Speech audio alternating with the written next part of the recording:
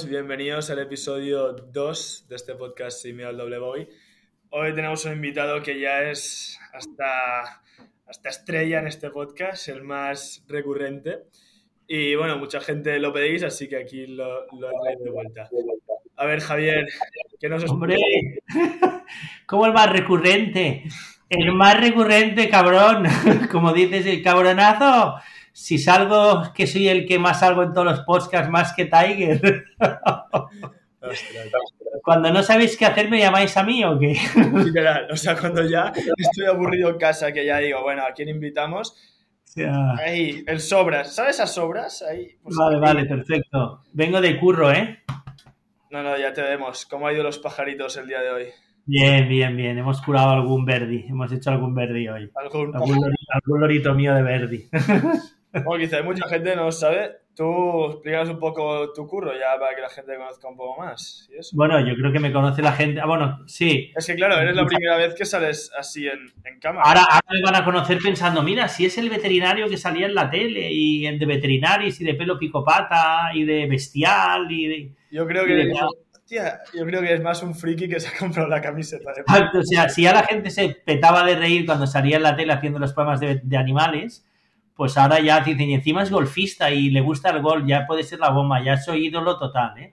Claro. Pues soy veterinario de animales raros, de animales exóticos, y además durante muchos años he hecho programas de televisión para que la gente recordara como Pelo Picopata o Veterinaris o Bestial, y entonces ya me gusta. La cámara siempre se me ha dado, ¿eh? Tenemos un mimetismo la cámara y yo. Sí. No, totalmente. Vergüenza, como se ve, no pasa. No, o sea, ya estar delante de una cámara no me ha dado nunca vergüenza. Porque ahora el podcast, ¿qué es? ¿Oído o bebido? O sea, o visto ya. Estamos intentando la dupla. Lo único que lo de vista está costando un poco, ¿eh? Porque ¿Sí? es más trabajo. Pero bueno, vamos haciendo. Vale, pero se me verá imagen y todo. Sí, tranquilo. Vale. Con lo guapo que estás hoy con 4 arruguitas se te ve fácil. Perfecto. Bueno, a ver, Javier, ya que has venido aquí por sexta vez, ¿nos puedes contar un poco cómo está tu golf, tus etapas, cómo llevas un poco tu vida golfística a día de hoy?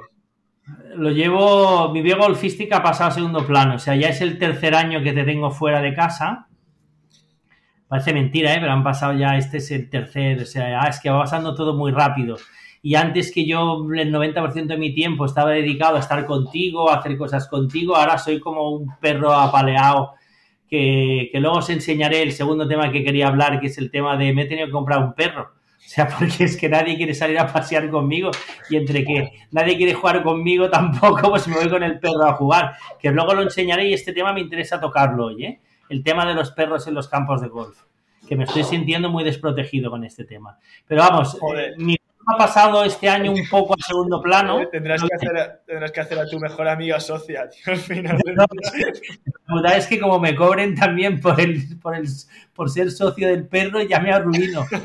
Yo pago lo de toda mi familia y no va nadie. O sea, mi hija no va, mi mujer no va, mi hijo en Estados Unidos y yo con el perro paseando. Pero bueno, la verdad es que el golf, bien, pero he tenido mucho trabajo, y luego es un tema que ya me entenderás, el tema de los quesitos, que es un tema que hoy me gustaría, ya que me vas a dar la oportunidad de hablar un poco de golf, me gustaría hablar del tema de cuando tienes un hijo que está en Estados Unidos, si quieres ser golfista, si crees que puede triunfar o no puede triunfar. Entonces, yo siempre he pensado el tema de los quesitos, que luego te explicaré. Pero bueno, ya lo hablaremos. La fórmula de los quesitos. Sí, la fórmula de los quesitos la gente lo va a entender a la primera. Joder, hay muchas fórmulas hoy en día, ¿eh? Sí, es que mi golf está un poquito aparcado, un poco, ¿eh?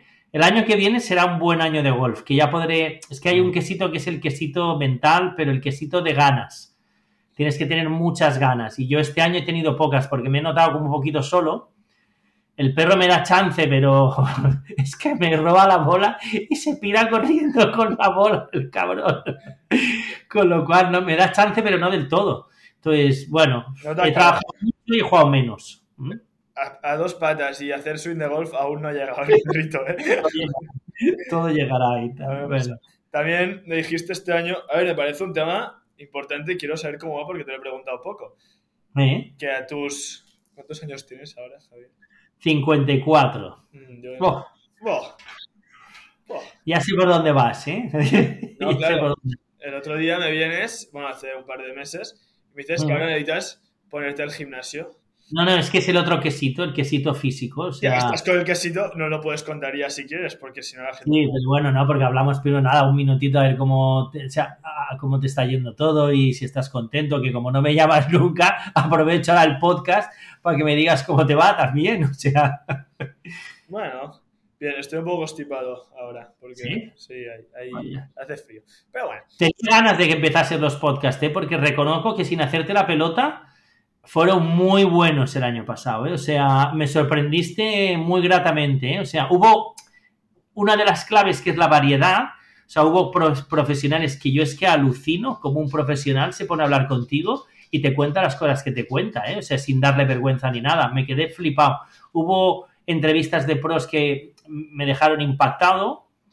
Si quieres que te diga la que más me ha gustado de todas, y creo que todo el mundo la tendría que escuchar claramente, es Santiago Tarrío. Sí, o sea, me pareció un podcast acojonante, ¿eh? O sea, un tío que te explica sus problemas, que todos creemos que los golfistas están en otro planeta y en otro segmento. Un tío humilde, que trabajaba, que no tenían dinero sus padres a diferencia de otros, que tuvo que curárselo él. Bueno, un podcast espectacular.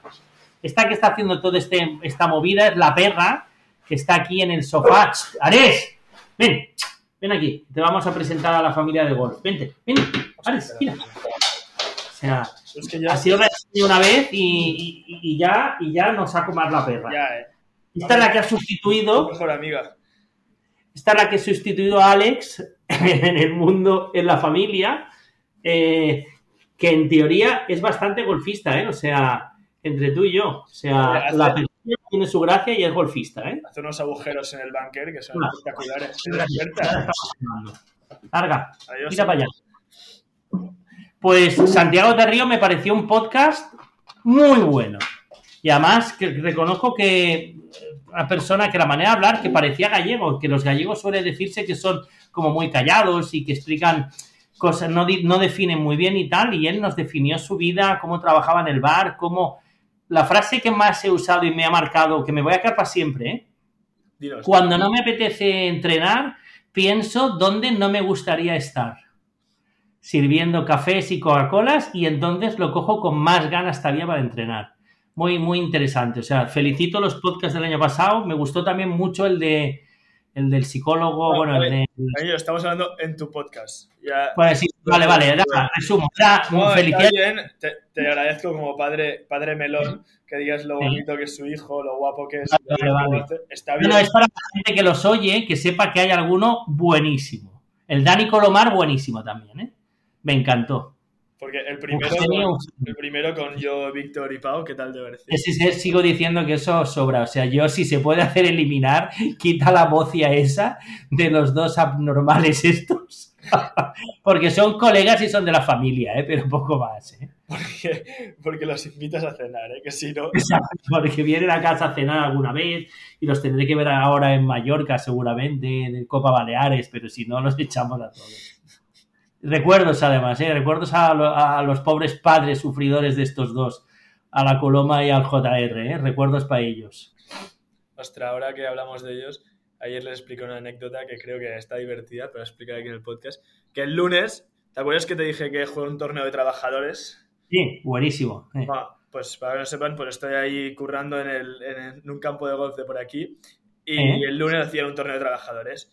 Y los tíos no me pusieron en el grupo de WhatsApp porque no querían que yo jugase. Porque claro, decían que sí iba a ganar, no sé qué, y los tíos no querían ni que jugase. Pero después me lo dijeron, entonces fui a jugar. Y por suerte era como típica bolsita de papeletas y cogían nombres para equipos de 3, ¿vale? Y mira, la casualidad que a mí me dijeron, va, ven tú y coge la mano. Entonces fui yo y cogí las 2 papeletas y eran mis 2 compañeros de cada sábado que trabajó. O sea, había 25 tíos y me tocó. O sea, cogí las 2 de cada sábado, ¿vale? Tenía bosta. Y ostras, hicimos el scramble y claro, se le pasaban pipa porque al final son son gente que ha cogido el golf un poco tarde y, bueno, no juegan muy bien. O sea, juegan, pero no a un nivel... Bueno, les sorprende cuando ven... No. ¿El que ¿Ganasteis o no? Ahora te estoy explicando. Resume, que vengo a hablar del podcast, no de tus cosas, ¿eh? O sea, resume. Pero es divertida, espérate. Vale. Total, vale, jugamos, tal no sé qué, ¿vale? Y yo juego bastante bien y ellos un par. Pero lo importante en un scramble, ya me he dado cuenta, es que sepan patear. Es lo más importante en un scramble. Sí, Porque sí, en sí. España ahí nunca hemos jugado un scramble, pero aquí lo juegan Sí. muchísimo, les encanta. Porque así hacen menos 15, están todos contentos y ya está. Lo importante es que sepan patear. Entonces yo literalmente pegué todos los golpes del partido, pero ellos iban metiendo los pads y yo, Entonces, es la clave. La clave es que tú le dejes suficientemente cerca para que alguien meta el pad. Para que alguien meta el pad. Bueno, tal, acabamos con 4 pares o 5 pares seguidos, porque ya teníamos un hambre brutal y pensábamos que no ganamos. Creo que hicimos 12 bajo, 11 bajo. Vale. Y total, se ve, entonces viene otro grupo y dicen que también han hecho 11 bajo. Y yo, bueno, pues lo que hay, ¿sabes? Claro, todos riéndose, que es tal, que viene aquí el profesional y ni gana, no sé qué, no sé cuántos, ¿vale? Entonces dicen, bueno, pues vamos a hacer un playoff. Pero dicen, pero lo haremos a golpe alterno, ¿sabes? O sea, tú no puedes jugar el hoyo, en plan, ha de ser un golpe yo, un golpe tú, no sé qué. Vale. Jugamos el primero yo y claro, yo miro a mis compañeros y digo, bueno, vaya drama tenemos aquí montado. Porque si estos han hecho 11 bajo, que son 3 tíos trabajadores, pues joder, porque los míos pues no juegan mucho. Para que me entiendas, uno de mi partido tenía el drive, hierro 5, hierro 7 y aprovechaba con el hierro 5. O sea, sacaba de bunker con el hierro 5. Perfecto, sí. Hacemos el primer hoyo y empatamos. Y entonces, el siguiente era un par 5 y decimos lo típico de, bueno, pues salgo yo porque salía el primero, digo, si ya salgo yo. Y dicen, no, es alternate, el último que ha acabado, pues el que le toca al siguiente, va al siguiente hoyo. Claro, miro a mi compañero y digo, no me lo puedo creer. Le toca en el par 3 al que tiene 3 palos, que no ha pegado una bola en todo el día. Le mido y pone 90 metros. Y me saca la madera 3. La madera 3 me saca. Y le digo, pero Tim, ¿dónde vas con la madera 3? Y me dice, que sí, lo tengo. Bueno, claro, rodadito. Bueno, lo ves apuntando 100 metros a la izquierda, bueno, un drama. Y todos rezando, la pega, empieza a saltar. ¿Dónde ha ido? Y digo, bueno, no me lo puedo creer. Y la bola iba directa al palo, directa, ¿eh? La deja 3 metros, la hacemos par y ganamos. Y bueno, el chico contentísimo. Tal. O para que veas que fue un lunes. Sí, con cualquier cosa se hace cualquier cosa en el golf. Joder, pues me escribieron. Pero esa madera 3 fue para recordar, ¿eh? No, yo no entendía nada. Digo, 90 metros, madera 3. Un poco como tú, ¿eh, Javi? Así. Perdona, que yo soy fan de campo. Vamos por faenilla, que tú eres muy pesado y no tienes gracia, ¿eh? O sea. Tú tampoco. Tú solo tienes las camisetas que te hacen un poco más simpático. Exacto. Cosas que queríamos hablar en este podcast. A ver, un poco el punto que te quería comentar en este podcast es que tú, o sea, después hablaremos un poco de Estados Unidos porque sé que a ti también te interesa y creo que algunos padres pues también quieren algún niño que están pensando, tal, no sé qué. Pero hay un par de cosas que tú me has marcado en esta vida y creo que también es importante que lo cuentes a los demás porque creo que pueden ser interesantes y yo siempre he querido... Mira la perra otra vez. Es que ha salido por aquí, yo quieres que le diga. Es que... te está mirando. Vale, explica. Yo creo que me cuentes un poco de que tú siempre en nuestra casa nos has involucrado mucho en la idea de que hay que jugar un deporte. O sea, te daba igual qué deporte había que jugar, pero sí me has dicho que en tu casa había que jugar algún deporte.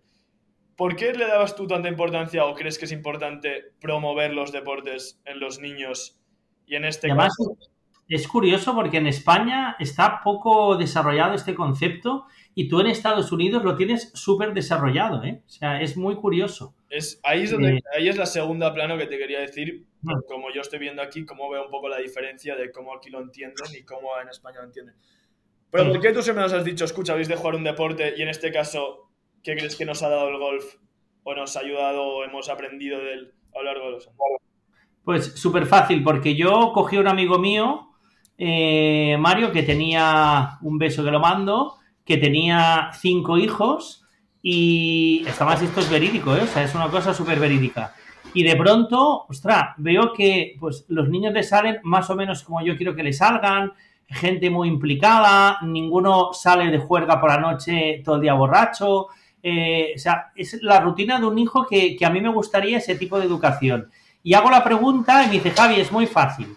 O sea, el deporte es la clave. O sea, el deporte es la clave porque si tú coges a un niño a partir de los 8 o 9 años y le haces ilusionarse por un deporte, y el deporte encima es competitivo y tiene que ser un deporte competitivo y un deporte en el cual tenga que esforzarse mucho y le encante.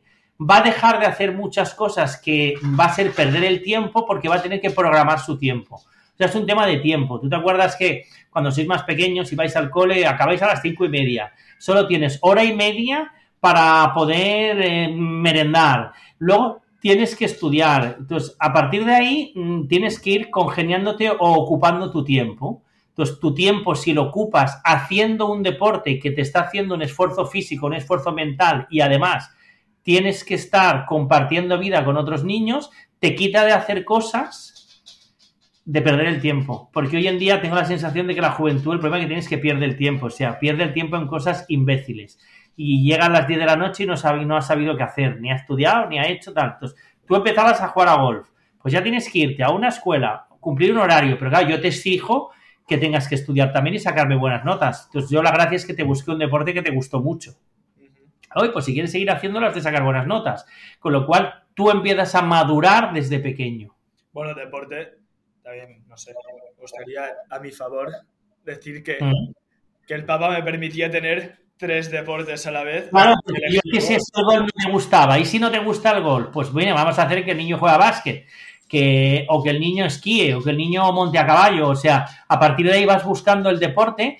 Y si consigues que ese crío haya uno de esos deportes que a partir de los 12, 13 años le empiece a motivar de verdad, ahí nos quedamos con ese. Tú hiciste 3 o 4 deportes, claramente. Y también te digo, yo siempre he pensado que hubiese tenido mucho futuro montando a caballo. Sí, pero yo también te digo que es como Fernando Alonso. Gracias a Dios que me dijiste que no, hay deportes en los cuales el medio, o sea, el cacharro es el 95%. Y el deportista es el 5%, la Fórmula 1. O sea, el coche es el 95% y el piloto es el 5%. Evidentemente ha de ser el mejor piloto. Entonces, si el coche vale 1 euro, pues venga, todos amigos. Pero es que el coche vale 20 millones de euros. Con lo cual, Fernando Alonso, solo puede haber un Fernando Alonso. Entonces, la de niños que tienen que hacer que sus padres compren... El caballo era un drama. El caballo, yo me di cuenta que era... Para la competición, el caballo era importantísimo. O sea, había caballos que no saben hacer ciertos pasos y es un caballo superior. Y ese caballo superior vale más dinero. Y más dinero. Y siempre es un drama, Alex. Está claro que entre el golf y el caballo te da una desgracia a final de mes espectacular. Pero... No, está bueno, ya te lo cuento, ya te financias tú. Pero aparte de todo, el golf tiene una diferencia a muchos deportes. Que primero, estás solo. Necesitas muchas horas de entrenamiento. Y ya solo para practicarlo, o sea, solo el hecho de hacer un partido de golf, ¿cuánto estás? 4 horas y media. Sí. O sea, es de largo tiempo. Depende. Si juegas con mi compañero Víctor, que tarda 5 minutos por golpe, vas a las 6 horas. 6 horas y media. 6 horas y media. 6 horas y media. Bueno, pues vale. En cambio, echas un partido de pádel, ¿no? Es que mi hijo juega a pádel. Ya, ¿cuánto tarda una partida de pádel? 1 horita. Con lo cual, entre comillas, te queda más tiempo para ir a emborracharte, a drogarte, a tener malas amistades, a ir con tías, o sea, que eso hay que hacerlo también, aviso ahora, os aviso a todos los padres. Es family friendly esto. No, pero eso hay que hacerlo, si eso lo haces más tarde y menos, mejor. O sea, el deporte es un mecanismo para que la juventud de hoy en día no se meta en ciertas complicaciones, sobre todo de beber y de drogarse, muy importante. Y además es un tema físico, porque mira, te pongo un ejemplo Mira, te lo voy a enfocar de otra manera, ¿vale? O sea, si quieres luego, porque todo va conjunto lo que yo te quería explicar, porque en el fondo, cuando tú, me acuerdo una vez que me hiciste una pregunta, un día tenemos que hablar de si un hijo tuyo saliese golfista, ¿qué pensarías? ¿Vale? Entonces digo, bueno, claro, a mí me ha coincidido que yo te he metido en un deporte en el cual al final te ha gustado tanto que tú has decidido que podía ser tu profesión. Vale. Ejemplo muy tonto. ¿Y si en vez de eso juegas a hockey hierba? hostia, estás muerto, ¿eh? O sea, no, papá, que yo quiero ser profesional de hockey hierba. Pues bueno, no te digo que no, pero ¿cuántos debe haber que se ganen la vida con el hockey hierba? 3 o ninguno. Menos, está más complicado. No, Alex, que hockey hierba no ganan dinero, o sea, o en vez de hockey hierba, el ping-pong. Quiero ser profesional del ping-pong y el niño es un fenómeno del ping-pong. Es que, coño, para ganarte la vida con el ping-pong es muy difícil. En cambio, quiero ser profesional del fútbol. Vale. Messi gana 100 millones al año, con lo cual no está mal. Hay ciertos deportes que te permiten tener un futuro y ciertos deportes que son como deporte, pero tu tema profesional no será ese deporte, ¿vale? Pues el golf, curiosamente.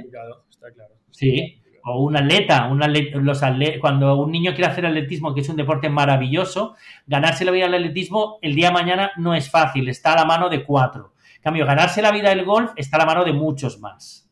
Sí. Bueno, lo que te quería decir es que la ilusión del deporte es parte del camino. O sea, yo tengo la sensación de que, imagínate que alguien me pregunta, oye, tu hijo, después de tantos años, ¿cómo sabes cuando un chaval va a acabar ganándose la vida al golf? ¿Vale? Bueno, pues te he dicho al principio el tema de los quesitos, ¿vale? Yo lo veo como el trivial que tiene quesitos. Y hay quesito amarillo, hay quesito rojo, quesito naranja, que es toda la redondita de los quesitos del trivial.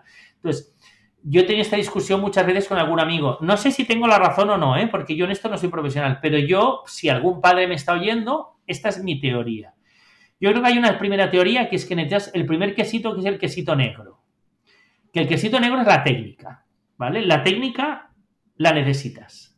Lo siento. O sea, no es que el niño es muy malo, pero tiene, de los 8 quesitos, tiene 7. No. El primer quesito que necesitas, para mí solo habrá 2 quesitos que vas a necesitar, te guste o no te guste. Si no los tienes, mala suerte. Uno de ellos se nace con él y el otro se adquiere. Entonces, la mala noticia para muchos es que se adquiere de joven. La técnica no la vas a aprender con 20 años. O es muy difícil aprenderla con 20 años. Hay excepciones, pero sí que es verdad. No, evidentemente. O sea, cuando hablamos de estas cosas no me gustaría ser el típico pedorro que es lo que dice, no, siempre hay excepciones. Pero la generalidad, o sea, lo más normal o lo más típico es que el quesito técnico lo vayas adquiriendo a partir de los 8, 10, 12, 13, 14 años. Y cuando hablamos de... O un esfuerzo espectacular... Ya, sí. Pero verás lo que te pasa. O sea, tú eres jovencito como eras. Tuviste la suerte inmensa de tener tu profesor con 8 años, sí, que es tu profesor, tu amigo, tu hermano. No es tu padre, porque padre estoy yo, pero vamos, casi, estás más con él. Es que de mí pasáis como del cagarol. O sea, yo al final soy el tonto de la banda. Bueno, el pagalilas, ¿no?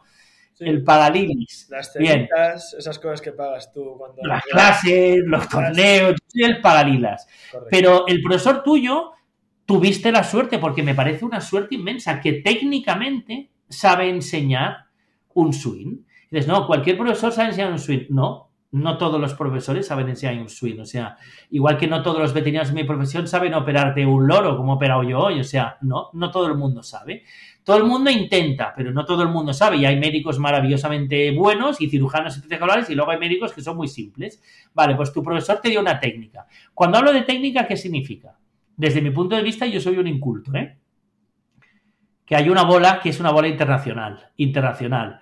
Ángulo de aterrizaje, 45 grados. No, es que mi bola solo tiene 30 grados de aterrizaje. Pues estás muerto. O sea, explícame lo que quieras, que cuando estés a 170 metros y tu bola vaya así, en vez de ir así, tu bola va a hacer así, y va a tardar 40 metros en frenar. ¿Compartes mi idea o no? Comparto, y es una de las cosas que me pone muy nervioso aquí. Ya. Cuando jugamos los campos amateurs me pone muy nervioso. O campos amateurs. Es otro mundo, un campo amateur es otro mundo. Ese es tu problema ahora, Luego, si quieres, también te lo explico. No. Que la bola amateur es una bola diferente a la bola profesional. Entonces, es completamente diferente. Porque un amateur se puede permitir jugar con 30 grados de ángulo de aterrizaje, porque como los campos son blandos de mala manera, es más, le viene hasta bien. Porque como se le ocurra, ¿tú qué velocidad de bola tienes normalmente? ¿De drive dices o de qué? ¿Con un hierro 9 o con un pitch? No lo sé, pero sí que es más...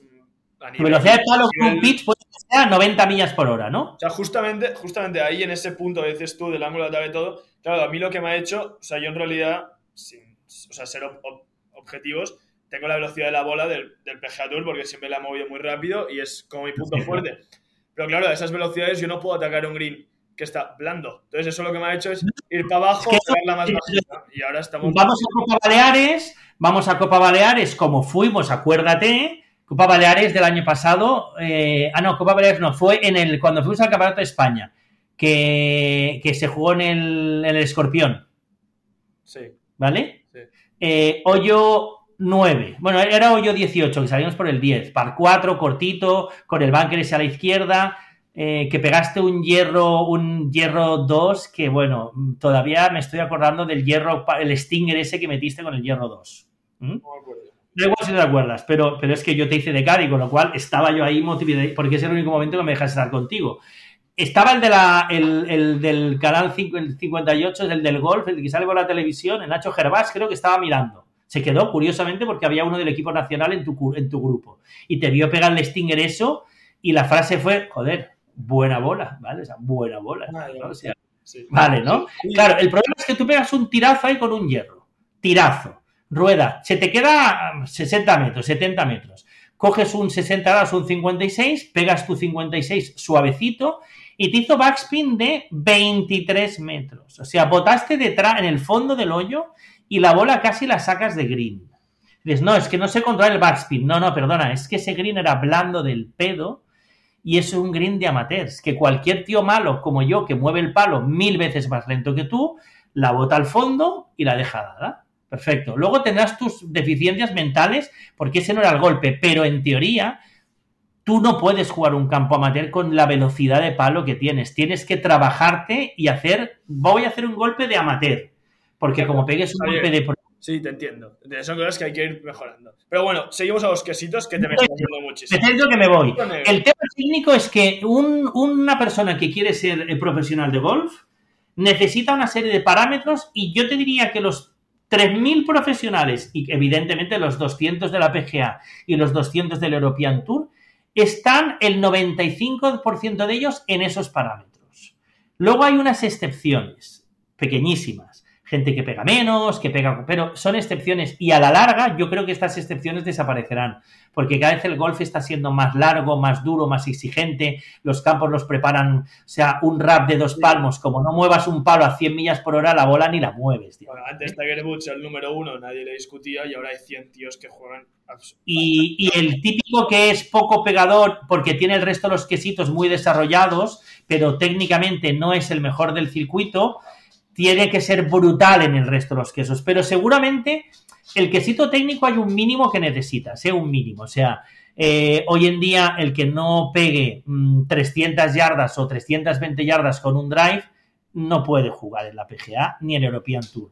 Empezarás a bajar de escalones, Oye, pues yo solo pego 280 pero soy un genio en el resto. Bueno, pues jugarás el Challenge o jugarás el Alps Tour y empezarás a bajar o serás amateur de España, pero el primer quesito... Lo de la distancia no lo tengo yo tan claro. Pero, o sea, obviamente hay un mínimo, pero tampoco hace falta ser... No, hay un mínimo. Hay un mínimo. Hay un mínimo. Ya, pero es que el mínimo antes eran 250 metros que tenías a Stuart Zink que pegaba 250 y ahora un tío te pega 250 y ya se puede dedicar a las canicas. Sí, literal. Bueno, otro quesito. Vale, el quesito primero tenemos claro que se lo tienes que tener. ¿Qué pasa? Que cuando vosotros empezáis con 12, 13 años... hay un camino, hay un camino y estáis todos, los 100 amigos, en ese camino y vais andando rectos hacia adelante. Y os llevamos los padres, os llevamos tal, no sé qué, os ayudamos, os hacemos que estéis en el camino y tal. Ese primer quesito al principio no es importante, no pasa nada, o sea, podéis pegarle de pedo a la bola, tal, no sé cuántos y todos seguís en el mismo camino. Vale. Siguiente quesito. El quesito en el cual para mí es imprescindible y te lo da y eso naces con ello, que es que te pongas en el tee del 1 y la presión te motive como un perro, o sea, que te guste que te miren, o sea, a mí cuando me grabo una cámara de televisión, a mí me gusta que me graben, o sea, me pone nervioso, sí, pero me motiva mogollón, cuando me pones, y tú ya lo sabes, me pones en el tee del 18 y hay 12 personas mirando o 27 personas mirando, no es que me guste, es que salgo no contento. Lo siguiente, cuando tengo que hacer un golpe de superpresión, no significa que los quiera hacer, ni que no me ponga nervioso, me pongo súper nervioso. Me da ansiedad, lo que tú quieras, pero a mí ese momento de máxima tensión me hace focalizar. Ya. Y hay gente que ese momento de máxima tensión lo saca del partido. Bueno, ese momento tú lo maximizas a tu favor. Y hay gente que se le... Y yo tengo la sensación de que eso, si eres de los que se ponen el ti del 1 y se asusta, o sea, oye, estoy muerto de miedo, me estoy poniendo súper nervioso, yo creo que eso se nace. O sea, el que te mole triunfar y el que te mole pegar un tirazo y el que te vean y el que te aplauden, eso se lleva la sangre. O sea, el tío que se asusta no puede ser golfista. Y tú conoces gente, y no voy a poner ningún ejemplo, pero tú conoces gente que cuando tiene que tirar el pad importante o ponerse en el ti del 1, no se ve capaz. O sea, le empieza a temblar la mano, se pone súper nervioso. Sí, pero aquí hay cosas que a mí siempre me han hecho rabia. Es como cuando, yo qué sé, Lee Westwood no ha ganado un major, Sergio García le decían que no podía ganar un major, tal no sé qué. O gente que tú ya lo clasificas como este tío no vale para ganar.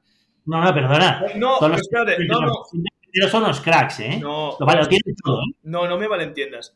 Que al final, hoy en día yo creo que hablamos muchísimo de pequeñas acciones que pasan, le damos muchísima importancia. Por ejemplo, Sí. Un tío, yo que sé, tenga el pad para ganar de 1 metro al 18 y lo falle, quizás ese hombre ya se lo tacha de este tío no sabe ganar un torneo. No. No, pero te quiero decir que hay muchas veces, da igual que haya pasado para ganar un torneo o para el tier 1, no sé qué, hay muchas veces que estás motivado, crees que lo vas a hacer. Es que, claro, no me has entendido el todo.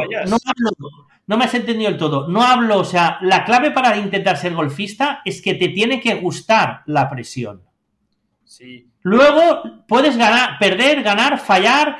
Incluso hay ciertos momentos de presión que los llevas peor, pero o sea, puede ser que incluso patees mal con presión, pero te tiene que gustar. Hay muchos golfistas que han tenido que, o sea, el camino ese, cuando tú empiezas a competir y empiezas a ponerte nervioso y lo empiezas a pasar mal, no me digas que no hay amigos tuyos que lo empezaron a pasar mal. Coño, estoy compitiendo y lo paso mal, porque me estoy autoexigiendo, no disfruto y empiezan a salirse del camino. Y eran gente que el quesito técnico lo tenía, probablemente. Pero te tiene que gustar, el deporte de élite es un espectáculo, entonces la gente te está viendo por la tele y está pagando, con lo cual a ti te tiene que gustar que te miren. Sí. Hasta ahí estamos, está claro. Ese es el poco... Imagínate que te pasa como una persona que yo conozco íntimamente. Yo me pongo en el ti del 1, quiero ser pro, me lo plan y me pongo en el ti del 1 y lo paso fatal. Y no sé evitarlo. Y empiezas a hacer meditaciones y lo que quieras. Ya lo llevas mal. Para mí, ese segundo quesito es vital, ¿vale? O sea, me tiene que gustar que me vea la gente ganar y que saliera en la televisión. Y estar en el ti del 1. Me tiene que gustar. O sea, a ti te dicen ahora que te plantas en el ti del 1 de un British Open y cómo se te ponen los pelos. ¿Contento o acojonado? Estaría contentísimo, pero joder, estaría acojonado, ¿sabes? Pero... Perdona, si dice que se pone el ti del 1 no sabe ni para dónde ver la bola, pero quiere estar como loca. Y hay otros que le dirías que se van al ti del 1 del British y que ahí no aparecen ni queriendo. No, me voy a cagar, yo ahí no planto ni la bola, porque no sé ni dónde está la bola. Entonces, eso pasa. Entonces, para mí son los dos quesitos vitales. O sea, no conozco a ningún jugador entre los 200, 300, 500 primeros que técnicamente no sea muy bueno y que no le guste que le miren. Es imposible de hablar. Bueno, pues aunque parezca una tontería, pasa, hay gente que quiere ser golfista y empieza a descubrir que, coño, que le miren no le gusta nada. O sea, no me estoy poniendo nervioso. Y entonces, ¿qué hace? De ese camino, empiezan a salir. ¿Vale? Esos son los dos primeros quesitos y eso va eliminando gente. Vale. Resume quesitos, Javier, que estamos hablando de los quesitos. Alex, a medida que vas progresando, el resto de los quesitos son muy fáciles. Un quesito físico, o sea, físicamente tienes que ser una persona preparada, tienes que ser una persona que esté bien, porque es un deporte muy físico el vuestro. Ese es muy fácil de adquirir, tienes que tener una disciplina, ir a un gimnasio y tener un entrenador, etcétera. Pero es tema de disciplina, es fácil. Hay un quesito que es el pad.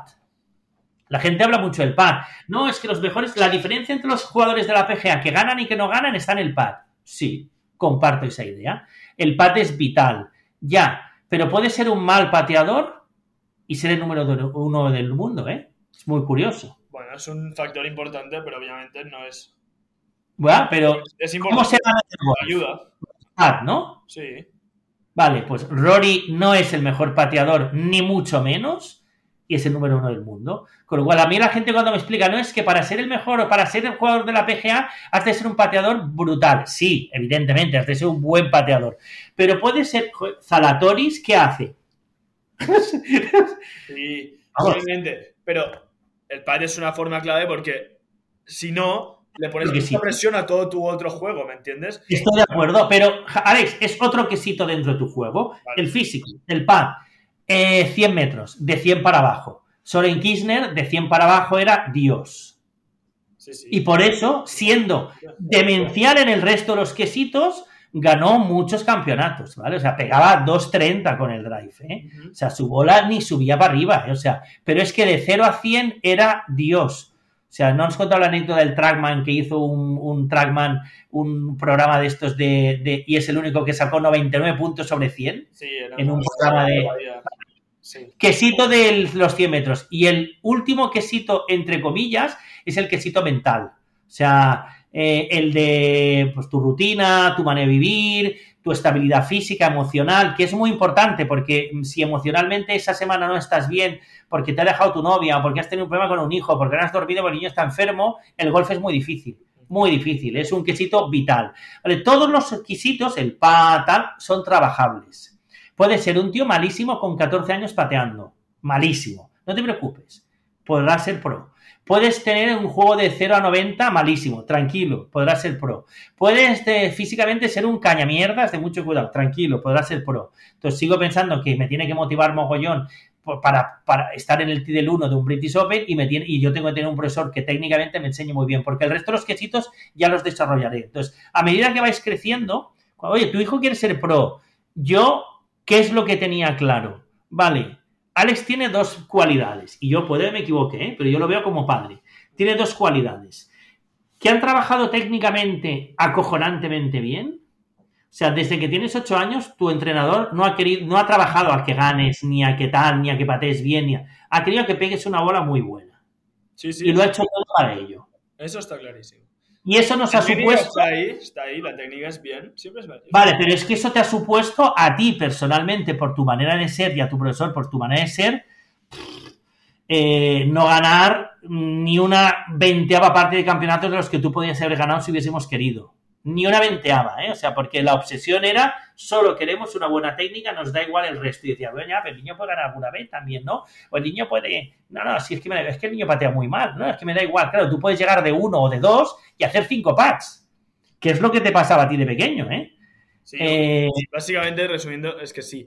Que al final, que cuando éramos pequeños, mucha gente se centra en el resultado y va perdiendo todos esos cositos. Y hay un punto donde ese quesito de técnica, mental, no sé qué, ya estás muy lejos y cuesta mucho recuperarlo. Y entonces es cuando la gente empieza a salirse del camino. Cuando tienes 16 años y pegas 220 metros y ves a tu compañero, a tu amigo del alma que pega 270 con 16, empiezas a pensar que tú no vas a ser pro, porque los dos queríais ser pros, pero entonces él coge ese camino y dice, bueno, pues yo me dedico a las matemáticas o a la ingeniería, ¡pop! Y se sale del camino.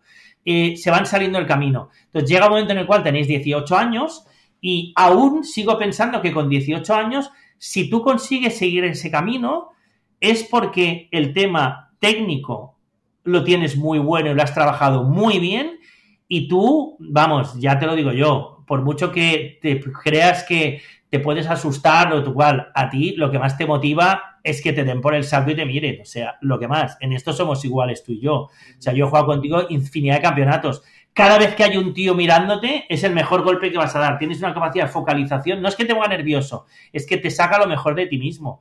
Cuando estás con máxima tensión, con agua en delante y tal, es cuando sacas el mejor golpe de todos. El drama tuyo es cuando el hoyo es fácil, plano, recto y amplio. ¡Boh! No las contamos ese día, ¿eh? O sea, cuando yo voy a un campo contigo que es amplísimo, cortísimo y una mierda campo, 200 más. Sí, sí. ¿Es así o no? Sí, sí, o sea, que miren, a mí me encanta, está bien. O sea, entonces, esos 2 quesos tú los tenías desde pequeño. Con lo cual, yo siempre he pensado, tiene una opción. Es muy difícil, ¿eh? O sea, tiene una opción. El niño quiere dedicarse al golf. Vale, tiene una opción. Sí, pero al final te han salido 2 hijos bastante deportistas, porque mi hermana también va por ahí. Sí. a ti eso te da... O sea, imagínate que otro padre pues le dice, hostia, yo quiero ser golfista, yo quiero ser tal no sé qué. Coño, al final es un camino mucho más complicado que al final pues te puede salir bien, mal, y más en mi caso, o en el caso de gente que joder, que no somos Tiger Woods con 15 años, o sea, no he ganado absolutamente nada. Sí. Porque con 15 años no tenéis el resto de los quesitos los tenéis muy mal. Estoy de acuerdo. ¿A ti eso te preocupa? ¿Te gusta? ¿Preferirías que me ganase la vida de otra manera? No, ¿Cómo lo ves? porque la gran ventaja que tienes tú es que has elegido un deporte que primero te ha formado como persona brutalmente. O sea, las cualidades como persona que tú has adquirido hasta los 21 años o hasta los 20 no tienen nada que ver con la de otros niños que ahora tienen 20 años. Que lo habrán hecho de otra manera y seguro que son niños estupendos y lo han hecho muy bien, pero tú ya te has forzado a ser una persona, que esto es por lo que, si juntas todo, esto es Estados Unidos. El deporte te da una disciplina que yo he conocido pocos amigos tuyos que tengan tu disciplina, muy pocos, porque ningún niño de tu edad tenía que compaginar los estudios sacando notables o excelentes, con un SAT durante 3 años para sacar un excelente de inglés, con un examen en Inglaterra, con entrenamientos y con tener amigos y con salir de juerga y no ser un marciano. Entonces, esa combinación os da una disciplina acojonante desde los 14 años. Entonces, ¿cómo es posible que lo sepas negociar? Porque tú lo llevas negociando desde los 9, 10 años, muy poco a poco. O sea, cada vez menos. Al principio era más amigos, menos deporte. Luego era más estudios, un poco más de deporte y menos juerga. Poquito a poco, entonces el deporte te da esa capacidad de formarte antes que el resto. Y segundo, además de formarte, de estructurarte muy bien tu tiempo, tus esfuerzos, el deporte te lo da todo.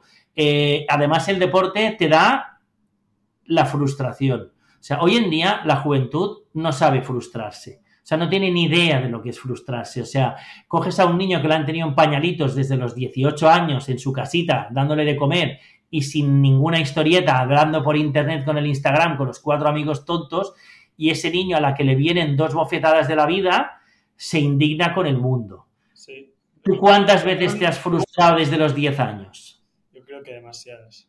Yo creo que no son demasiadas. Un par de arrugas por aquí vienen de ello. No, muchas. Y al final más La cuando... es lo que hay. Lo importante es cómo la sabes canalizar. Bueno, porque al final es complicado. Joder, tú entrenas mucho, trabajas mucho y te pones expectativas. Y a veces estas expectativas no van a la par o no te las teníamos que poner. Y como el golf es un deporte que muy pocas veces alcanzas tus expectativas o te da mucho bolsaco, te frustras muchísimo y es así. Pero lo dices tú, al final has aprendido a frustrarte desde los 8 años. Entonces, el aprendizaje en la vida es vital. Entonces, cuando tú te frustras con 8, lo pasas mal, pero cuando ya te frustras con 10, un poco menos y un poco... Porque tú le vas buscando a tu frustración la equivocación ahora. Oye, me acabo de frustrar en un campeonato. Fuimos a un campeonato, yo me equivoqué, porque claro, ¿qué nos pasa a los padres? Que por muy santos que seamos, queremos que nuestro hijo haga 7 bajo, y queremos que el niño gane el campeonato, y queremos que el Gervás de la televisión nos mire y piense, coño, este niño va a ser, el siguiente Sergio García. Y en el fondo los padres nos equivocamos y queremos que sea así. Con lo cual te forzamos, te metemos en una paranoia de, joder, pues no nos ha ido igual de bien. Y quizá el objetivo de tu campeonato era otro. Era buscar estar relajado 18 hoyos, buscar el swing ese cuando había tensión. Entonces, al final, tú te has ido buscando tus frustraciones y las has ido negociando poco a poco porque has ido buscando objetivos que te han convenido. Pero todo lo que hay alrededor tuyo va en contra tuyo, todo, O sea, la gente que te mira va en contra tuyo, Gervás va en contra tuyo porque él lo que quiere es que la metas de 1 y que seas un crack. Yo voy en contra tuyo. Entonces, tú tienes que saber no frustrarte y es tú mismo que te tienes que trabajar ese tema. Y entonces el que lo consigue, sigue en el camino. Y el que no lo consigue, se pira del camino. Bueno, y sí, hay otros menos de competencia. Claro, al final de 20 años, obviamente a todo el mundo le gusta que su hijo diga, hostia, ha ganado, ostras, el mejor, ostras, que bien lo has hecho, ten las manos. Pero lo que dices tú, eso al final lo único que te hace es alejarte, porque no siempre ganarás, no siempre serás el mejor. Y más en un deporte. Casi nunca ganarás. Nunca. Y yo quizás sí que la frustración pues la he vivido mejor o peor, y creo que en los últimos años la he vivido un poco peor. Por eso, al final, cada uno ha de mirar por uno mismo y es un deporte muy individualista, el cual tenemos que seguir mirando por tú mismo, tu individual, o sea, tú mismo básicamente, y formarte tus propios objetivos. ¿Qué es lo que dices tú? Pues mi propio año me estaba fijando, o sea, mi año pasado me estaba fijando tanto en ganar, hacer pocas, clasificarme por aquí, que a veces esas expectativas lo único que te hacen es, o sea, irte del camino, como has dicho tú, ¿sabes? Pues, Bueno, irte del camino es cuando te acabas frustrando, rompes todo y te frustras al triple porque son cosas que al final no dependen de ti. O sea, ganar, hacer pocas, no depende de ti. Y al final cuesta mucho y decimos todo, vas a buscar objetivos que dependan de ti. Sí, pero a todo el mundo le gusta ganar. O sea, al final del día... Es que lo veo claro. O sea, bueno, al único... O sea, es que es la más tonta del mundo, la otra, ¿eh? Objetivos que dependan de ti. Sí, coños. Perfecto, de hecho, perfecto. 40 rutinas pregolpe perfectas. Ya has fallado el último pad y has perdido. Hostia, no te voy a dar un abrazo a mi padre y voy a decir, ¡ay, hemos ganado porque ha hecho 40 rutinas pregolpe perfectas! Bien, pues no, bien. Pero obviamente, a la larga has de ir aprendiendo que lo de las 40 rutinas pregolpe es lo que te ha de seguir motivando a permitir ganar. Exactamente. Entonces, el año pasado tuyo, ¿qué pasa? Que empiezas a tener 20 años y empiezas a pensar, bueno, vamos a ver, estoy mejorando en todos mis quesitos, pero, coño, yo sigo de pronto, o sea, juego que flipas, pego la bola que flipas, pego 320 metros, muevo el palo a 130 millas por hora como Rory y voy a un campo y hago 3 más y no gano. Y como ya empiezas a oír esos rollos tuyos de que, tienes 20 años, claro, es que si con 20 años no llegas, tú mismo puedes confundir tu camino. Porque cada camino de cada uno de los hijos de este mundo, los niños que quieren ser golfistas, es diferente. Y entonces la gracia está en que tú entiendas el tuyo. La primera cosa que le aconsejaría a un padre es, me repito muy rápido, pero, oye, si tu hijo no tiene los 2 primeros quesitos, quizá lo mejor es intentar convencerle para que se vaya del camino, ¿eh?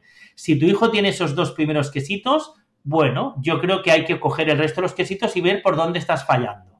Porque, claro, el resto de los quesitos son muy importantes. Entonces, hay gente que esos quesitos los desarrolla más tarde, con lo cual empezará a ser un buen jugador de golf más tarde que el resto. Y hay gente que esos quesitos los ha desarrollado antes. A ver, yo soy de los que piensa que todo se puede trabajar. O sea, creo que el talento innato tampoco se nace con un talento innato. O sea, te lo has de trabajar. Bueno, luego están las excepciones que matan, ¿eh? Sí, pero bueno, puedes buscar tus maneras. Siempre había gente que quizá entrenando hacía, que era Nika son estas, ¿no? Que hacía menos 20 entrenando, después en el torneo no la rascaba. Sí, pero yo... Obviamente es mucho más complicado que si ya tienes ese talento desde el principio. Pero bueno. Pero es que el talento desde el principio sale en 3 personas. El otro día hiciste el podcast me gustó mucho además con David Puig, ¿vale? Claro, David Puig hemos tenido la suerte, me parece una suerte además, me parece un chaval excepcional, de verlo de pequeño. Cuando yo te llevaba a los campos, yo recuerdo perfectamente que yo dije, este niño hará algo cuando el niño tenía 10 años o 12. Es que estoy como si fuese ayer, estaba en Costa Dorada, en el putting green de Costa Dorada, tú estabas tirando bolas, que debe tener un año más que tú, o David debe ser un año más. 2, creo. Sí, un par de años más. Él era una categoría más superior que la tuya, y era un niño que era muy tímido y tal, pero reía mucho, era muy divertido. Y yo me acuerdo de ese chaval que estaba en el putting green y empezó a pegar floppies en el putting green con un 60 grados para meter la bola por encima de un árbol con 10 años, riéndose, metió 3 floppies y metió 3 bolas y yo pensé, hostia, este chaval es diferente, ¿vale? O sea, porque el juego corto era espectacular, lo llevaba en la sangre, pero es que eso nos enseña. Ese lo llevaba en la sangre, ya te lo digo yo. Le han enseñado muchas cosas, pero... Para mí David Puig es la excepción que confirma la regla. Es un niño que ha triunfado muy joven y muy pronto porque los quesitos de juego corto, pad, emoción, psicología y tal, los tenía innatos, desarrollados. Evidentemente los trabajó, entrenó mucho y tal, pero ese niño nació con algo diferente, ¿eh?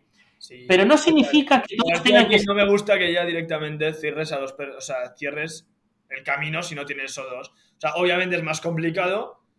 Pero, joder, todo se puede trabajar. No, es que por eso digo, no has de cerrarte nunca, porque cada uno, su camino se lo tiene que trabajar él mismo.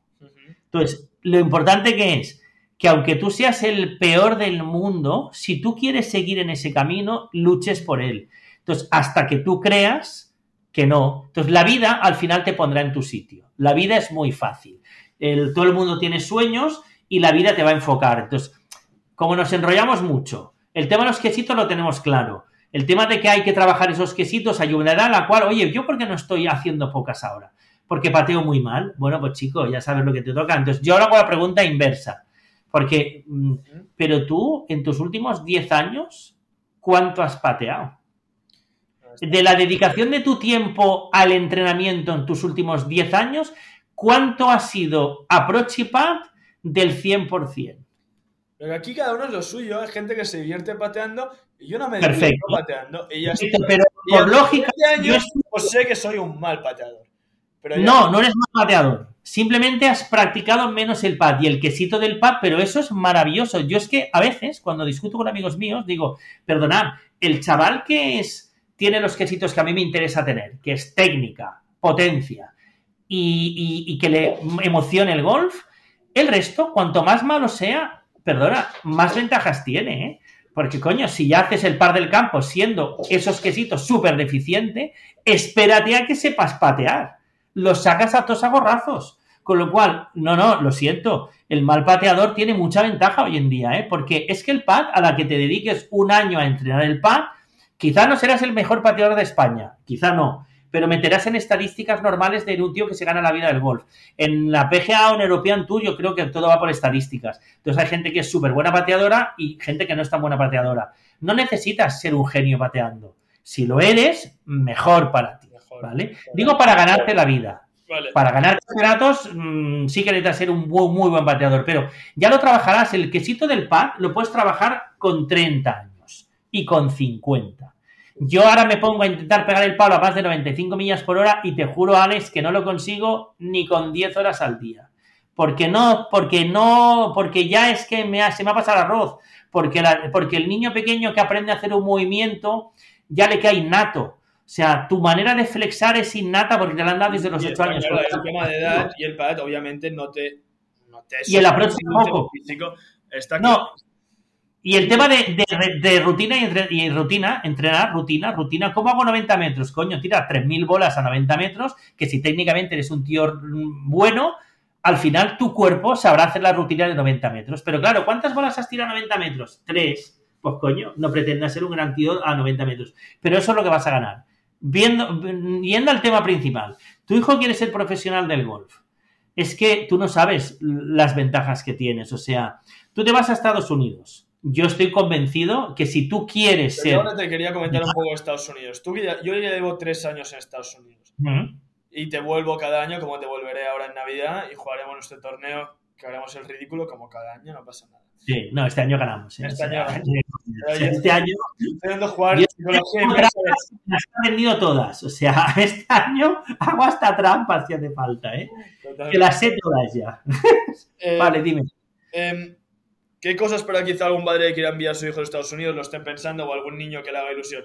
¿Qué cosas crees que tú has visto como positivas de mi cambio viniendo a Estados Unidos y quizá qué cosas has visto más negativas? Un poco de eso. Yo las he visto prácticamente todas positivas. Todas.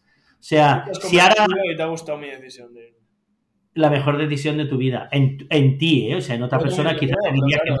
En padre no sé cómo lo... Porque al final, cuando un niño se está pasando a hombre y se está formando, lo que está buscando es un futuro. Entonces, el futuro es una formación. Entonces, yo te cojo 10 niños que yo veo 10 niños aquí en Barcelona, en Estados Unidos, donde sea, y ya, bueno, dices, uno no hace nada. Con lo cual dices, hostia, el niño se está formando poco. Tú sabes la cantidad de cosas de las que te estás formando, porque al final la formación, ¿para qué sirve? Para ganarse la vida. O sea, no, es que yo es porque mi padre ya es multimillonario, bueno, pues entonces me da igual lo que vayas a hacer, tranquilo, pero si eres una persona que se tiene que ganar la vida te la vas a ganar de muchas maneras. Entonces, ¿tu primer objetivo cuál es? Te pongo un ejemplo muy tonto, para que me entiendas mi filosofía. O sea, oye, es que tu hijo, joder, sí, si no es golfista, coño, ¿qué va a hacer? Digo, pero tú estás tonto. O sea, si mi hijo no es golfista, se va a ganar la vida que flipas. O sea, el único de todos el grupo de amigos míos, de mis hijos y de todos mis familiares, el único en el cual no tengo ningún problema en cómo se va a ganar la vida eres tú. Ninguno. Lo tengo chupado. O sea, ¿por qué? Porque tienes una cantidad de alternativas, que quizá no eres consciente de ello, pero tienes una cantidad de alternativas para ganarte la vida que alucinas. Entonces, el niño no es golfista. Vale, va. él quiere ser golfista, pero no lo consigue. Pero no porque no puedas, sino porque mañana te lesionas y te rompes la mano. Escucha, también quería hacer un punto aquí. O sea, punto positivo o positivismo de venir a Estados Unidos, que es lo que dices tú, pero yo también lo veo. O sea, mira, he hecho un podcast, me sé ir por mí solo y son todas estas cosas. No solo son esas cosas. Primero, estás haciendo una carrera como... Hay muchas cosas que aprendes a hacer por tú solo, que, joder, se te abren y te das cuenta de... Bueno, maduras un poco y te das cuenta de muchas cosas. Yo creo No, Alex, es que tu mentalidad ahora, tú no eres consciente, pero tu mentalidad es una mentalidad absolutamente global y absolutamente abierta. Y tienes una capacidad para hacer cosas que no eres consciente y lo ves cada día, y desde las más tontas a las más complicadas. Primero, háblalas un idioma a la perfección. Entiendes y piensas en ese idioma. O sea, la gente se cree que hablar inglés es algo muy típico. No, perdona. Hablar inglés, o sea, te cojo al 70% de la población española y no sabe ni hablar inglés ni hablar nada. O sea, no saben ni castellano, van a hablar el inglés, ¿vale? O sea, que sepas, ahora que tú me metiste en Irlanda 2 años a hablar inglés. Claro. El cole, el muy bueno en inglés. Todo en inglés, clases de inglés, todo. Y hasta el día de hoy, la gente se sigue riendo de mi inglés cuando vine el primer semestre. Y yo pensaba, cuando vine, hablo perfecto. O sea, si he ido a Irlanda. Cuando ya llevas 4 años, tú ya sueñas en inglés, seguramente. Sí, pero para que veas que al final la escuela nos dicen, o mucha gente se piensa, no, que inglés es más bueno, y se están riendo de mí, se sigue. Claro, por eso la gente que está aprendiendo inglés aquí en Barcelona, en una academia de inglés, no tiene tu inglés ni de... O sea, cuando vayas a competir por un puesto de trabajo, el día de mañana, y te hagan una entrevista, y te hagan una entrevista en inglés, porque el puesto de trabajo es para una cadena internacional, el que te haga a ti la entrevista pensará, mira, este es inglés, este es americano. Y le habrá la entrevista al otro que lleva 14 años estudiando inglés aquí en Barcelona y yendo a 14.000 academias, y dirá, bueno, sí, de Barcelona, pero habla un poco el inglés. O sea, la primera ya es el idioma, es evidente, y la gente se cree que es una tontería, pero es muy importante.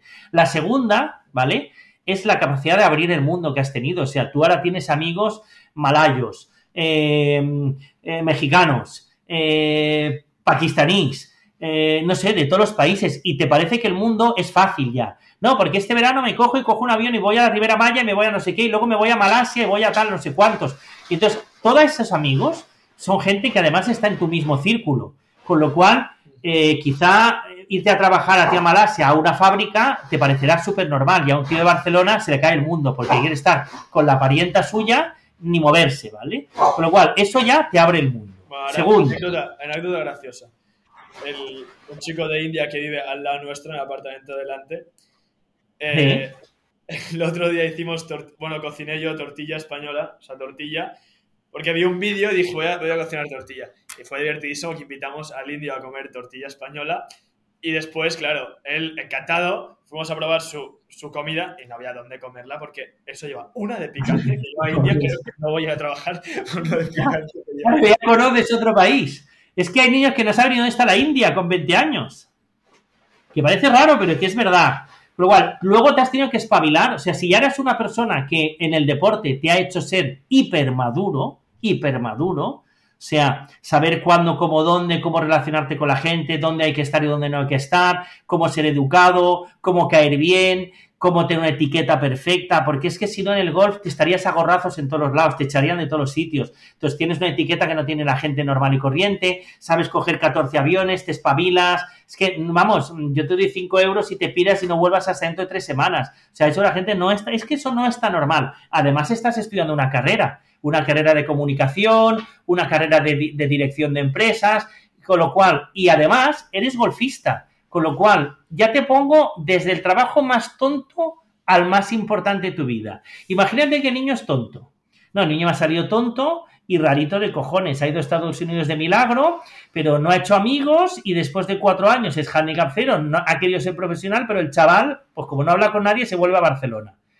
Pues, hijo mío, te vas a una academia de golf, te pones de profesor de golf porque, además, pero de lo más simple, de profesor de golf, y ya te podrías ganar la vida. Y no solo bien, súper bien, O sea, pero es que eso no es cierto, porque además eres una persona que le encanta el trato con la gente, que le encantan los niños, que estás súper formado, con lo cual tú no acabarías en una pequeña academia de golf. Tú serías un entrenador que te cagas, ¿vale? O sea, tú has ido a Cancuyás en verano y cuando has estado una semana que te han cogido para las colectivas, que tú no te das cuenta, pero te cogen una semana para las colectivas para hacerte un favor y te piden que te quedes todo el verano, porque los niños están enamorados, porque todo el mundo está súper contento, porque la directora está muy contenta, porque tienes mucho trato, porque estás todo el día tratando con gente, con lo cual no eres un marciano de borrachera y habitación. Entonces, bueno, pues aunque solo fueses el más tontín, ya te ganarías la vida como mínimo igual de bien que yo. Como mínimo. Vale, pero no, el niño es un poco más listo que eso. Joder, pues es que quizá el niño monta una academia de golf que flipas con 10 profesores. Y se va a Valderrama y alucina la academia que va a montar porque se ha formado. Tú te has formado biomecánicamente, tienes un curso de psicología deportiva, tienes unos parámetros golfísticos espectaculares. O sea, perdona, es que no es que todo eso no llegarías si no hubiese ido a Estados Unidos, ¿sabes? O sea, llegando al punto positivo. No llegarías. ¿Cuántos amigos tienes tú o cuánta gente conoces que ha ido a hacer unas clases de golf y son más paraditos? Es que, perdona, Alex, es que tú podrías dar clase de golf a un americano. Parece una tontería, pero tú podrías estar en Valderrama con los millonarios americanos dándoles clases porque eres americano. Son detalles muy tontos, pero muy importantes, ¿vale? Es que tú estás por encima no estás tu cerebro no es pequeñito, tu cerebro ya es grande. Pero eso siendo lo más mal que nos podría pasar. Lo más mal que nos podría pasar, que significa que te ganas la vida 3 veces mejor que yo, ¿eh? Y yo he sido capaz de mantener una familia muy bien y ser muy feliz. No hay que ser millonarios, ¿eh? Hay que ganarse la vida y tener una familia maravillosa y saber por qué te ganas la vida. El dinero sirve para tener una familia y para ser feliz. No es para tenerlo y ser el más de todos. Con lo cual no necesitamos que ganes 1 millón al mes. Si lo ganas, fantástico. Pero no, perdona. Que la gente gana 1.800 euros al mes. Con lo cual, con que ganes 5.000 me conformo para tener una vida maravillosa. Pero la vida maravillosa es porque tú te la currarás, ¿eh? No porque ganes 5.000, ¿vale? Si das un siguiente escalón, ya, pero es que mi hijo solamente eso no lo hará. Porque si no acaba siendo golfista porque se lesiona la mano, pues, hostia, tiene un podcast que habla con todos los jugadores del circuito europeo. O sea, has hablado con el Santiago de Río, con el Campillo, con el Alejandro del Rey, con el David Puig. O sea, el día de mañana probablemente estés metido en el DP World de representante de comunicaciones. ¿No te ves capaz de estar en ese mundo haciendo algo, entrevistando, haciendo tal, no sé qué, porque te van a conocer todos? Está ahí. Si no, vendrá a Callaway y te dirá, mira, es como conoces a la mitad de los jugadores del circuito, la PGA, porque claro, muchos amigos tuyos van a acabar siendo golfistas y quizá alguno de ellos estará en la PGA. Oye, ¿por qué no me coges todo el tema de Callaway y te pones a trabajar en Callaway Internacional vendiendo, patrocinando palos por todo el mundo?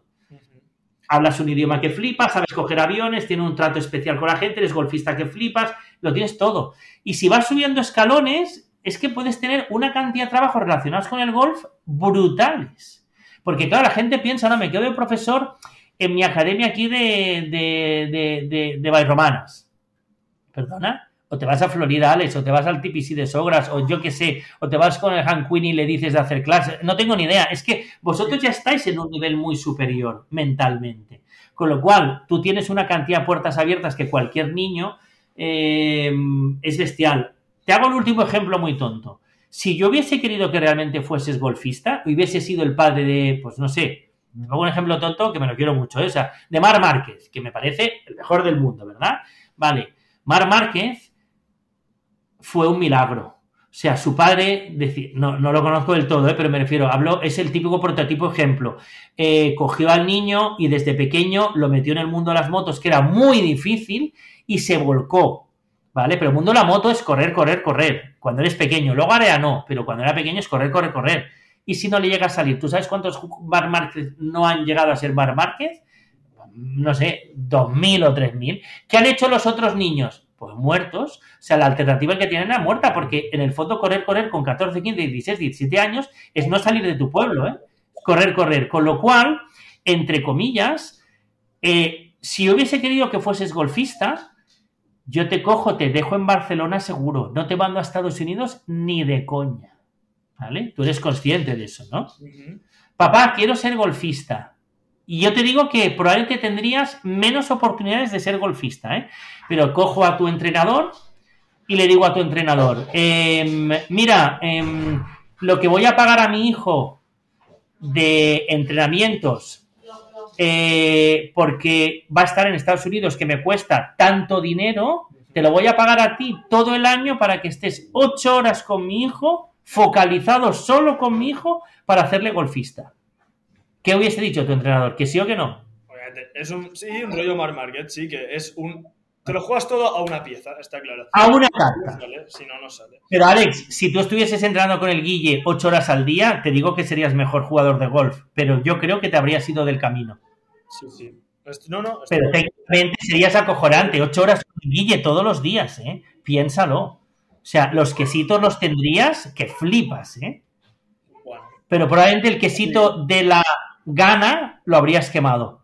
Yo creo que te quemarías. Eso es lo que y dejarías. Hay muchas cosas que influyen que quizá te quemas. Coño, porque estás pensando, hostia, pero... si no llego a ser golfista, ¿yo qué hago? Si soy un desgraciado, si no sé idiomas, si no tengo una carrera, si no tengo mundo, si no tengo nada. Tú ahora, aunque sea subconscientemente, sabes que tienes muchas cosas. Vale, quiero ser golfista, seré golfista, ya. ¿Me entiendes, no? Sí. Entonces, ya resumiendo, que vamos acabando, que tengo clase en 20 minutos. Resumiendo, que sí, que ir a Estados Unidos no solo es estudiar una carrera y que te da muchísimas otras cosas muy positivas, y yo lo recomiendo muchísimo, y tú, como ya has contado, estás encantado y también lo recomiendas mucho. Y yo creo que también, que aquí aprendes muchas cosas que no te das cuenta, pero que una vez te sientas, dices, ostras, pues en realidad sí que, joder, estás con gente, te mueves, hablas y te formas en otras cosas que no hubieses. Como no te hubieses movido de la zona de confort en Barcelona, aquí te mueves, sales y aprendes cosas que te llegan nuevas que antes no hubieses experimentado ni hubieses hecho. Escucha, papi, te tengo una sorpresa.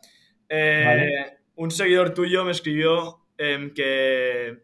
¿Yo tengo seguidores también? Es cojonante. Bueno, un fan tuyo te escribió y me dijo que te quería hacer una pregunta, que si te invitaba al podcast a no sé qué. Entonces me ha dejado un audio. Vale. Pero le responde, le hacemos las 5 preguntas y me voy a clase, que no llego. Vale, perfecto. Que como dices tú, hay que ser responsable y ir a clase. Perfecto. A no ser que me la puedas hacer, ¿eh? Como tú dices. Vale, perfecto. Al siguiente invitado. Tanto yo como mi hijo somos fans del podcast y groupies de tu padre desde el primer minuto del 4º episodio de la primera temporada. La pregunta sería, ¿en qué momento se dio cuenta de que su hijo Alex podría dedicarse o intentar dedicarse a jugar al golf de manera profesional? ¿Y qué consejo le daría tanto a los padres como a los niños que están compitiendo ahora mismo para jugar al golf? Muchísimas gracias. Seguid con el podcast. Os seguimos. Un saludo. Qué bueno, ¿eh? Es que es una pregunta muy vital, ¿eh? O sea, la voy a intentar resumir muy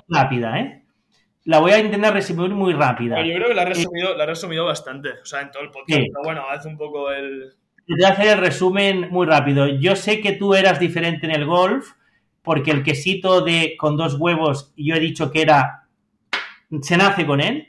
Con lo cual, si el niño no nace con él, pues yo no te sabría aconsejar, porque creo que hay que luchar siempre, pero es que ese quesito es muy importante. Es que Guadalhorce, agua adelante, en medio de un bosque, 143 metros, tuvo un retaco del 4, pidiéndome como un loco la madera 3, porque tú tirabas entre los árboles que veías el hueco como severiano, y yo decía, pero Alex, que hay que pasar un agua que no pegamos ni 130 con el coño de la madera 3 que tienes, que eres un retaco de 1,40 m, y papi, dame esa madera 3 porque vas a flipar, y casi me pediste que lo grabase con un teléfono, o sea, digo, que no hay teléfonos en esta época del año, y pegaste esa bola, claro, cuando tú ves eso y dices, el niño tiene algo diferente, o sea, tú lo vivías ya de una manera diferente. Lo segundo, yo realmente el consejo que le daría a un padre es sobre todo que él no tiene que pensar que su hijo va a ser profesional cuando es jovencito, ni de coña. Si ya estamos con ese pensamiento, estamos muertos. El padre lo que tiene que hacer es disfrutar que flipas del golf y usar el golf para que su hijo y él estén juntos de manera positiva y su hijo se forme y su hijo sea valiente y su hijo se frustre. Como cualquier deporte, es que me daría igual si es el golf, como si es el baloncesto, como si es el ping-pong. Entonces, nunca tienes que pensar, mi hijo quiere ser profesional, porque el que tiene que pensar eso es el hijo.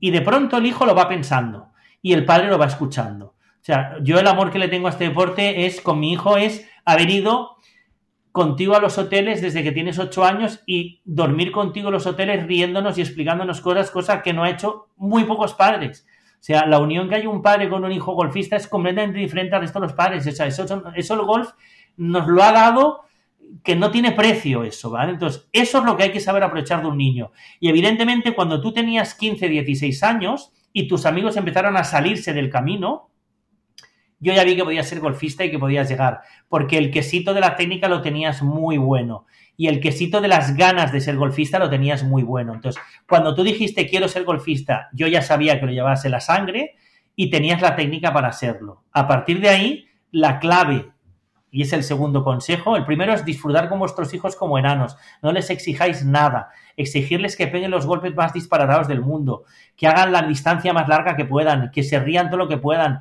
que se frustren y sepan superar la frustración. Y el segundo es, busca un entrenador que sea como un hijo, como un padre, técnicamente muy bueno. O sea, el esfuerzo hay que hacerlo en niños pequeños, ya sé que es un esfuerzo económico, pero la técnica es súper importante a partir de los 13, 14 años, súper importante. Entonces, puedes tener mucha ilusión, que hemos visto a chicos así, con una ilusión brutal y técnicamente malísimos. Y veías que todo el esfuerzo que están haciendo lo están tirando.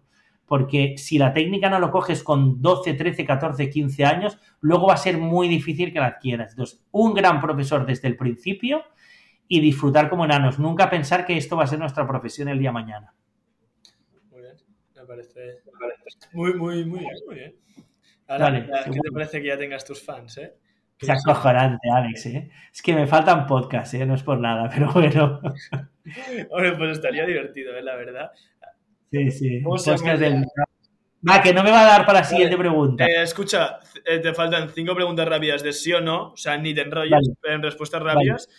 Y ya la pregunta que te dejó David, y ya una pregunta para el siguiente invitado. Que... ¿David hizo la última pregunta? ¿Sabía que era yo o no? No, porque yo tampoco no sabía si vendrías el sobras de la nevera o algún poco más. Vale, que tú, ¿sabes, Javier? Vale, pero es tu pregunta. Vale, a ver, serían 5 preguntas rápidas. ¿Qué preferirías, ganar el Masters o el British? El British. Es que vamos, ¿y tú? ¿Esto qué? Yo el campeonato de Navidad.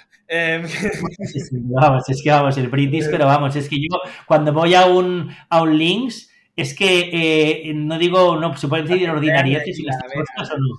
Se me pone, pero morcilla, pero no, lo siguiente, ¿vale? O sea, estás en el T del 1 de un links y yo voy al T del 1 del Master y bueno, pues está bien, pero vamos. Vale, otra. Escucha, como te has enrollado tanto, lo estoy pensando, no has hablado nada del tema perros en el campo de golf. Ese otro día, el siguiente podcast. Vale, hazme las preguntas. ¿Qué prefieres? ¿Ser el mejor driver? O sea, ¿tener el mejor driver o el mejor putter? El mejor driver, sin dudarlo. Y además, comparto la idea con Colomar que flipas. O sea, yo quiero tener el mejor drive del mundo porque entonces ya veré si me tono el pad. Pero es que es como el drive sea una mierda, no tengo ni opción para meter el pad. La verdad que es mucho más divertido. Es evidente. Es muy aburrido lo del patear. Ya, no es súper divertido, pero luego hay que, si tienes el mejor driver, patea bien, jodido. Eso, ¿dejarías tu trabajo para ser mi caddy algún día? Sí, pero no lo seré nunca, lo tengo clarísimo. O sea, es algo que era un poco mi sueño, pero pasa es que he decidido que como jugarás en la PGA o en el European y tal, pues coño, ya que vas a ganar pasta, pues jodido, yo me jubilo, te sigo como el padre Sergio García, ¿te acuerdas que lo veíamos con el palo seguir a Sergio? Que yo la sopita por las noches y se acaba. Sí, o sea, yo me encantaría ser tu caddy, pero reconozco que cuando he sido tu caddy no lo he hecho bien. Entonces, tu caddy tiene que ser, no sé, ojalá sea el Guille algún día o alguna hora así, alguien que te conozca técnicamente y que te conozca sin ser tu padre. Porque tú a mí me intentas, o sea, tú conmigo eres hijo, con lo cual intentas que yo sea feliz y hacerlo muy bien por mí. Y el gol lo tienes que hacer bien por ti, no por el caddy, que te tienen que importar 3 pedos. Estoy de acuerdo. Pero a veces, para joder, la tiro al agua solo para que me compres una más, No, ya, lo tengo claro, o sea, lo tengo claro. Solo para joder. Escucha, la última ya. ¿Crees que tengo más futuro como long driver que como jugador? ¿Sí o no, No te enrolles. No. Perfecto. Pero algún día me gustaría hacer alguna competición. Sí, es una alternativa, pero como divertimento. Sí, pero creo que tienes todo lo perfecto para ser jugador. Correcto. Última pregunta que dice David. Cuando eras joven y te independizaste un poco y tal, ¿preferirías que viniesen tus padres a vivir contigo en tu casa, que estuvieses con tus padres, o te querías independizar y estar tú solo?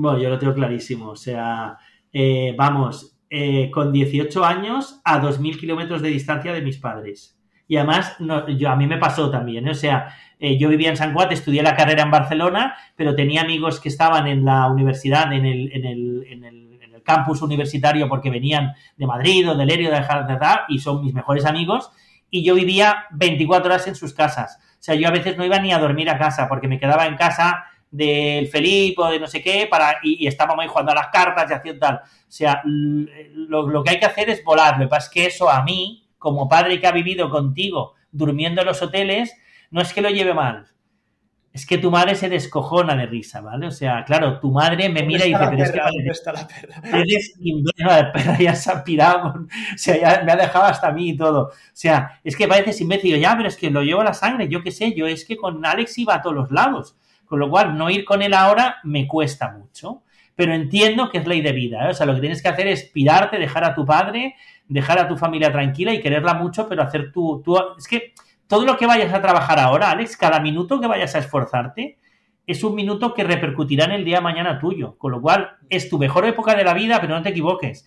La gente que desperdicia estos años es lo peor que puede pasarte en tu vida, ¿eh? O sea, porque hay tiempo para todo, ¿eh? O sea, tú quieres ser golfista, perfecto, tu 95% de tiempo vuélcate en ser golfista y te dejo un 5% de ir de juerga, de emborracharte, lo que tú quieras.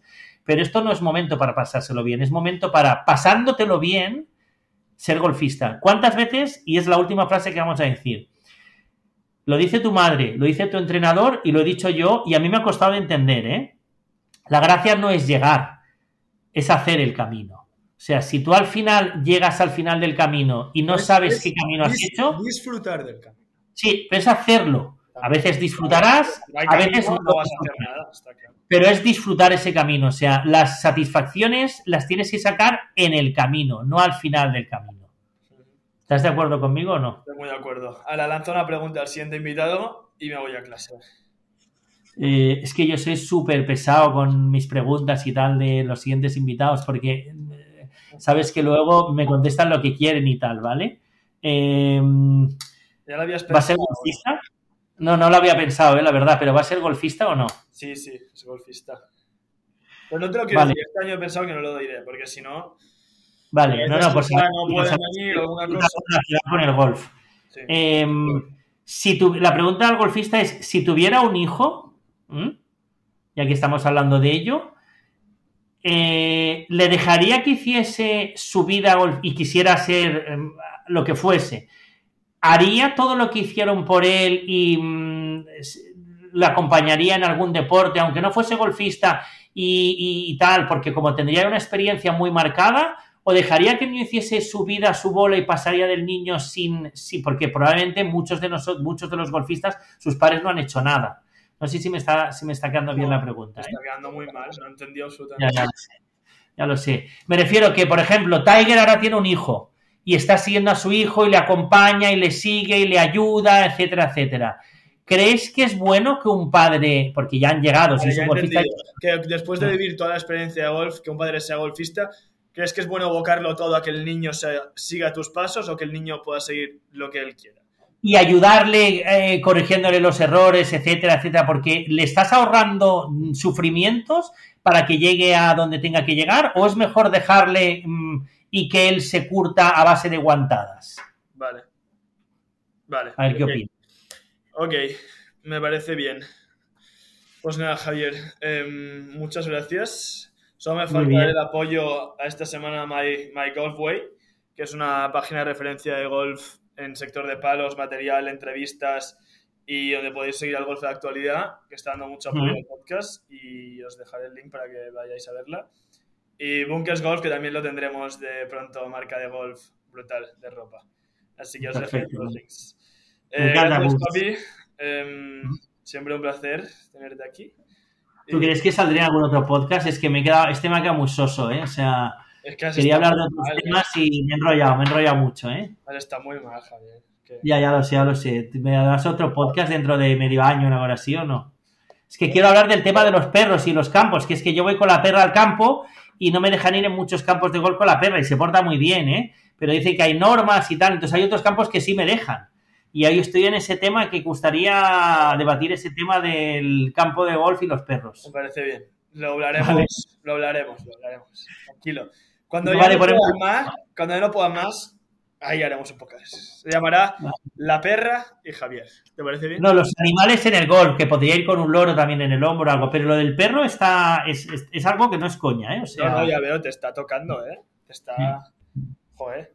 Vale, pues ya lo hablaremos. Yo creo que sí, que cuando se me pase un poco tal y cuando la gente se le pase, pues ya hablaremos contigo otra vez.